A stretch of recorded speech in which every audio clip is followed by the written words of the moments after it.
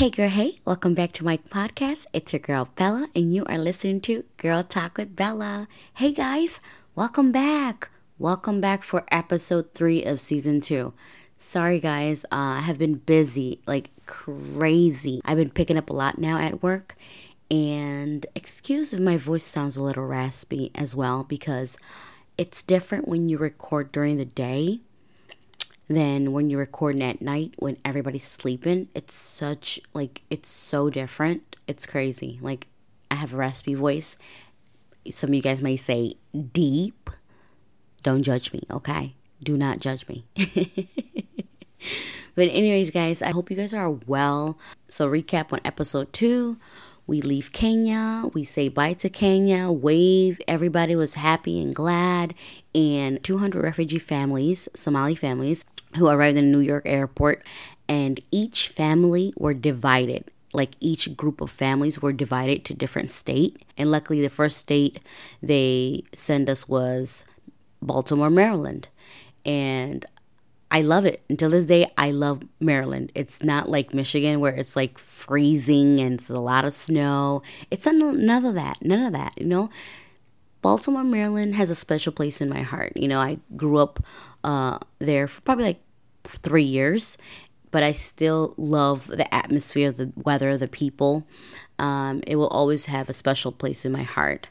And what happened was after 3 years, so some of you guys may know that after 3 years, we became homeless, living in America for 3 years. For one, my parents couldn't afford the apartment at that time, and they were like, they were both working, and we're not getting paid enough. So they were both working and still couldn't manage to pay the light bills, sometimes groceries, sometimes it would be the rent, especially the rent. The rent was so high for like 6 of us, okay, before the rest of the children came along, okay? So it was 6 of us, and they couldn't afford to even pay the rent because it was so expensive. Maryland was so expensive for refugee people. And my parents, it's not like my parents were not paying on time. It was just like they couldn't afford it. They couldn't afford it. Like, it's like, okay, we pay the rent. Now what? Either food or no light. It would be that. And then finally, we got kicked out because there were a lot of kids for a 2-bedroom house. We couldn't find an appropriate apartment for a family of 6. Even if we could, the rent was still high. We couldn't afford it. So, living in America, we became homeless. And at that time, I know that there were like new refugee Bosnian people coming in at that time. And when I tell you, I was thinking to myself as a kid, I was just like, wait, this is the American dream? Like, this is the American dream. Like, we became homeless. Literally, we came from a refugee camp. We came to this country and we became homeless. Like, how does that happen, right? How did that happen? Like, it's impossible. Like, what is going on? But yet I was still happy because I lived in a mosque. I was still happy I got to play with. I was still happy I wasn't living in the condition where I came from. I was still happy. I even cried. I even shared a moment and a memory that I will always cherish. I don't know whether he was like the imam or the sheikh or like a mosque keeper. I'm not sure what he was, but all I knew is remembering I was really hungry as a kid living in a mosque, homeless with my parents and siblings. This guy is helping feeding the new refugee Bosnian kids, or the kids that lived in the mosque at that time. And he was cooking for everybody. And then he finally sat down to eat, and then I'm like sitting in the corner of the table. He gets up and he brings his food that he was eating.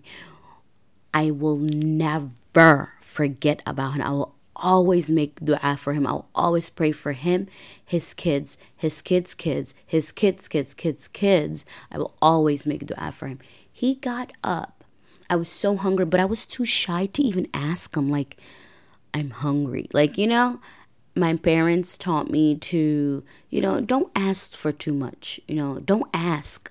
don't ask. If someone's not giving it to you, don't ask. But I was a kid. I wanted to. I had that urge. I was hungry. Even though my parents were out for looking for a job. And also they told me, I remember they were going to grab something to eat.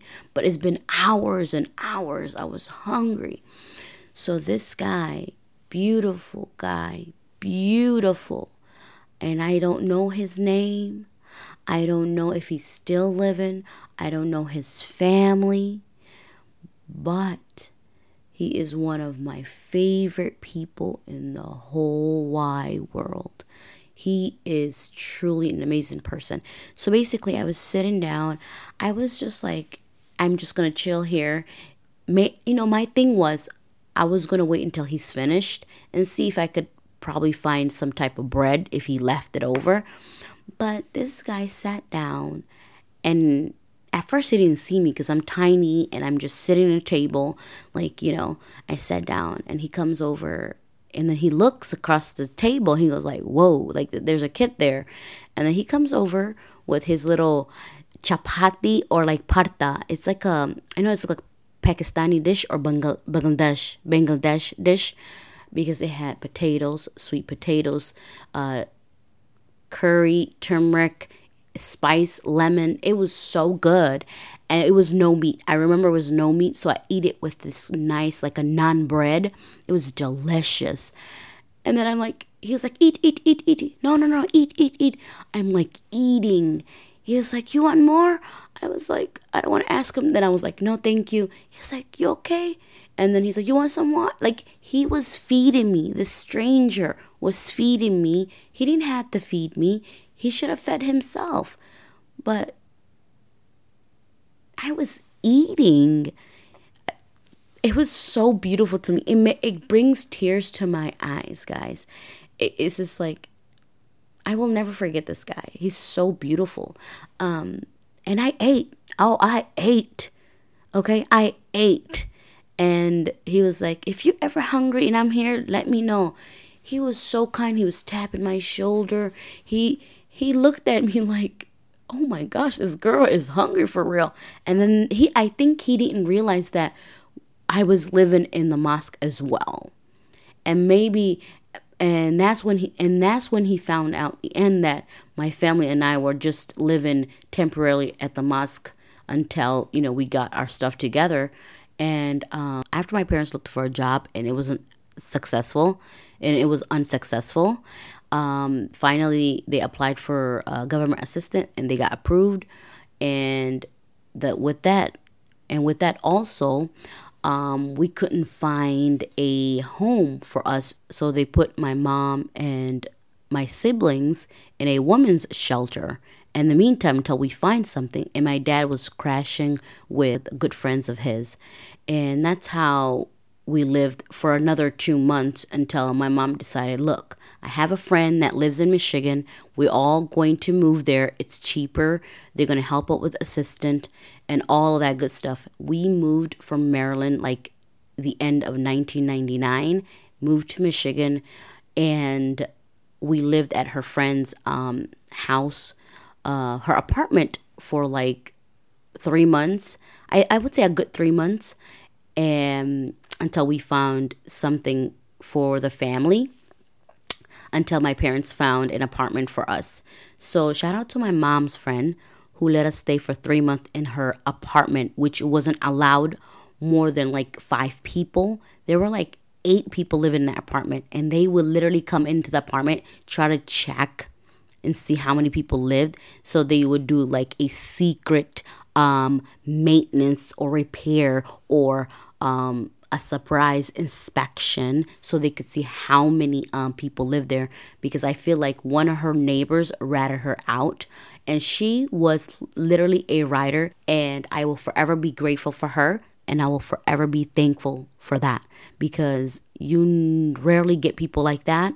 And this woman hide most of the children like in the closet so the maintenance guy wouldn't report, and she lived in a nice apartment. Okay, she literally was like, yeah, live here until you guys find an apartment.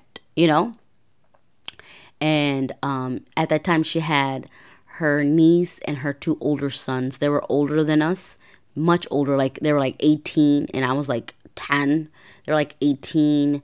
One was like 21 or something like that.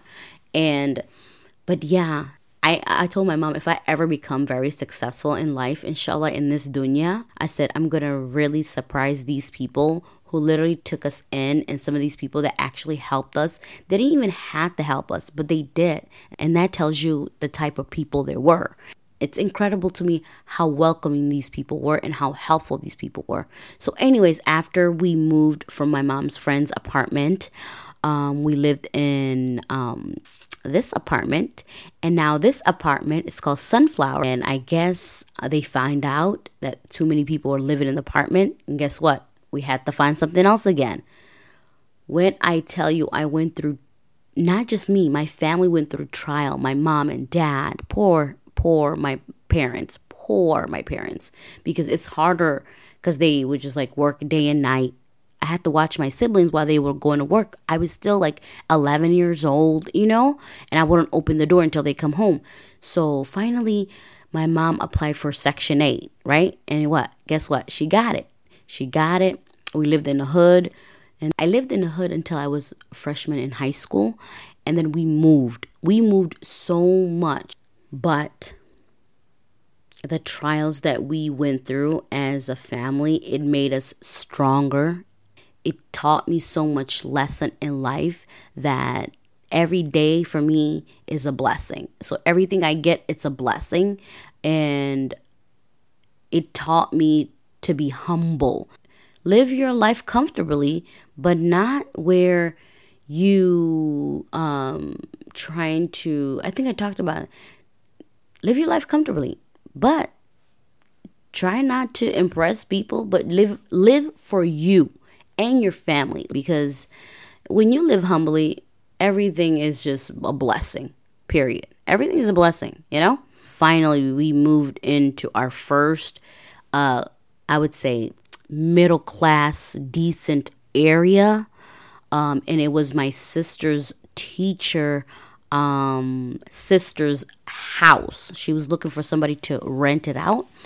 And one day my sister was crying, and her teacher was like, "What's wrong? What's wrong, Saida?" She was like, "Well, we're being evicted again because the landlord didn't pay his mortgage. They're taking his house, and we don't have no place to stay." And then she's like, "You know what? Let me talk to my sister. She's renting out her place. So let me see." So the next day, my sister comes to school and she says, "Saida, would your parents like to view the house this week?" And my sister was like, "Yeah, let me call my parents." So she told my parents my teacher is actually renting our house. So we went there. It was a nice, beautiful bungalow house, white, beautiful. I don't even know if it was it wasn't even a bungalow. It was a nice 2-story house. And it was a great neighborhood. And some of these people that lived in this neighborhood lived there for all their life. They owned this property, or it was passed down to them. It was a great, great neighborhood. We lived there. I think I lived there until I got married. And they were living it for 2 more years. But my parents bought a property at the southeast side. And they moved back into the hood. It's... There's something about the hood, okay? There's something about the hood. I don't know what it is. It's something about the hood. Everybody's lit, turning up, whatever the case may be. It's lit. But yeah, they live in the hood. My parents, I don't know how they feel about it. I asked them before. They said, sometimes they wish they could move, and sometimes, they just live within their means. They live comfortably. So, but I know for sure that now my mother is like, "Hey, look, I'm thinking about moving out for real. I'm thinking about moving out for real. And because it's getting worse, or the area is getting worse, and I don't feel comfortable anymore." That's what my mom's saying. My parents actually are saying that. So when I got married, I start telling my life story to my husband. He just assumed I was born in America automatically because I didn't have any accent. I told him that I do have accent sometimes when I get upset. Now he knows when I get upset, like you could hear my accent coming out. So I told him my life story as like the full life story. I mean, he met me, we were talking stuff like that. Okay, he know me, okay, but do you really know me? So I told him my life story. My hubby started tearing up. I said, "Oh my goodness, are you okay?" He's like, "That's a beautiful story. It's a beautiful story, man. You should write a book." I'm like, "Oh my god!" And he was so amazed. And he said, "I thought I went through something, but dang." Every time he brings it up, he goes, "You know what? You should write a book about this because this is incredible. People need to know about this. People need to know about you and all the rest of refugees." He's like, "I know everybody don't have the same journey. This story, your story should open some kind of window about refugee people. So I think you should tell your story to the world." And I'm like, "Okay, I will." And it's been since 2011. I'm like, "Okay, I will." And finally, I decided to start my podcast 2020. Man, how things work, right? And he loves my podcast. He listens to my podcast. I think going to work or coming from work. Sometimes when he's in the basement, like doing some work, he listens to my podcast, and I'm like, "Do I hear my voice? Like, dude, do I hear my voice?" He's like, "I gotta catch up to your episode." But yeah, I thought it was a pretty good idea to actually start the podcast. So when I do want to write the book itself, I could go back to the podcast, some kind of note per se. Other than that, life has been treating me very well so far. Um, you know, Tough situations don't last. Tough people do. And I always believed in that. One day you could just wake up and you wake up and you have a crappy day and you think that your life is falling apart. But it's not actually. It's not really. It's all in your mind. There's people who have far more worse situation than you are in. So my situation compared to other people's situation isn't far worse. We just experience everything differently. But I sometimes think about like, oh my gosh, sometimes I'm human at the end of the day. I'm complaining about little things, and I'm like, "Bella, humble yourself. Take a deep breath, relax. There are people that are really suffering right now, and you're literally getting sassy about what? Nothing." So I literally humble myself and I think about where I came from, especially where I came from. I don't let nobody talk to me any kind of way because I know what I went through. For anybody to tell me I can't do this, you can't do that, go back to nobody can tell me that, because you know what? Because I've been through stuff that's not for the weak-minded. And I pray that none of you go through what I went through, and I pray that you get whatever you ask for, as long as it's something good, okay? Not something evil. I pray that you always stay happy, positive, humble, kind, and creative, and fun, and loving. I always hope that you find what you're looking for, and I pray that you find your peace. And I know that I talk about this a lot, but it's important. When you find your peace, you find yourself. And when you find yourself, you find your peace.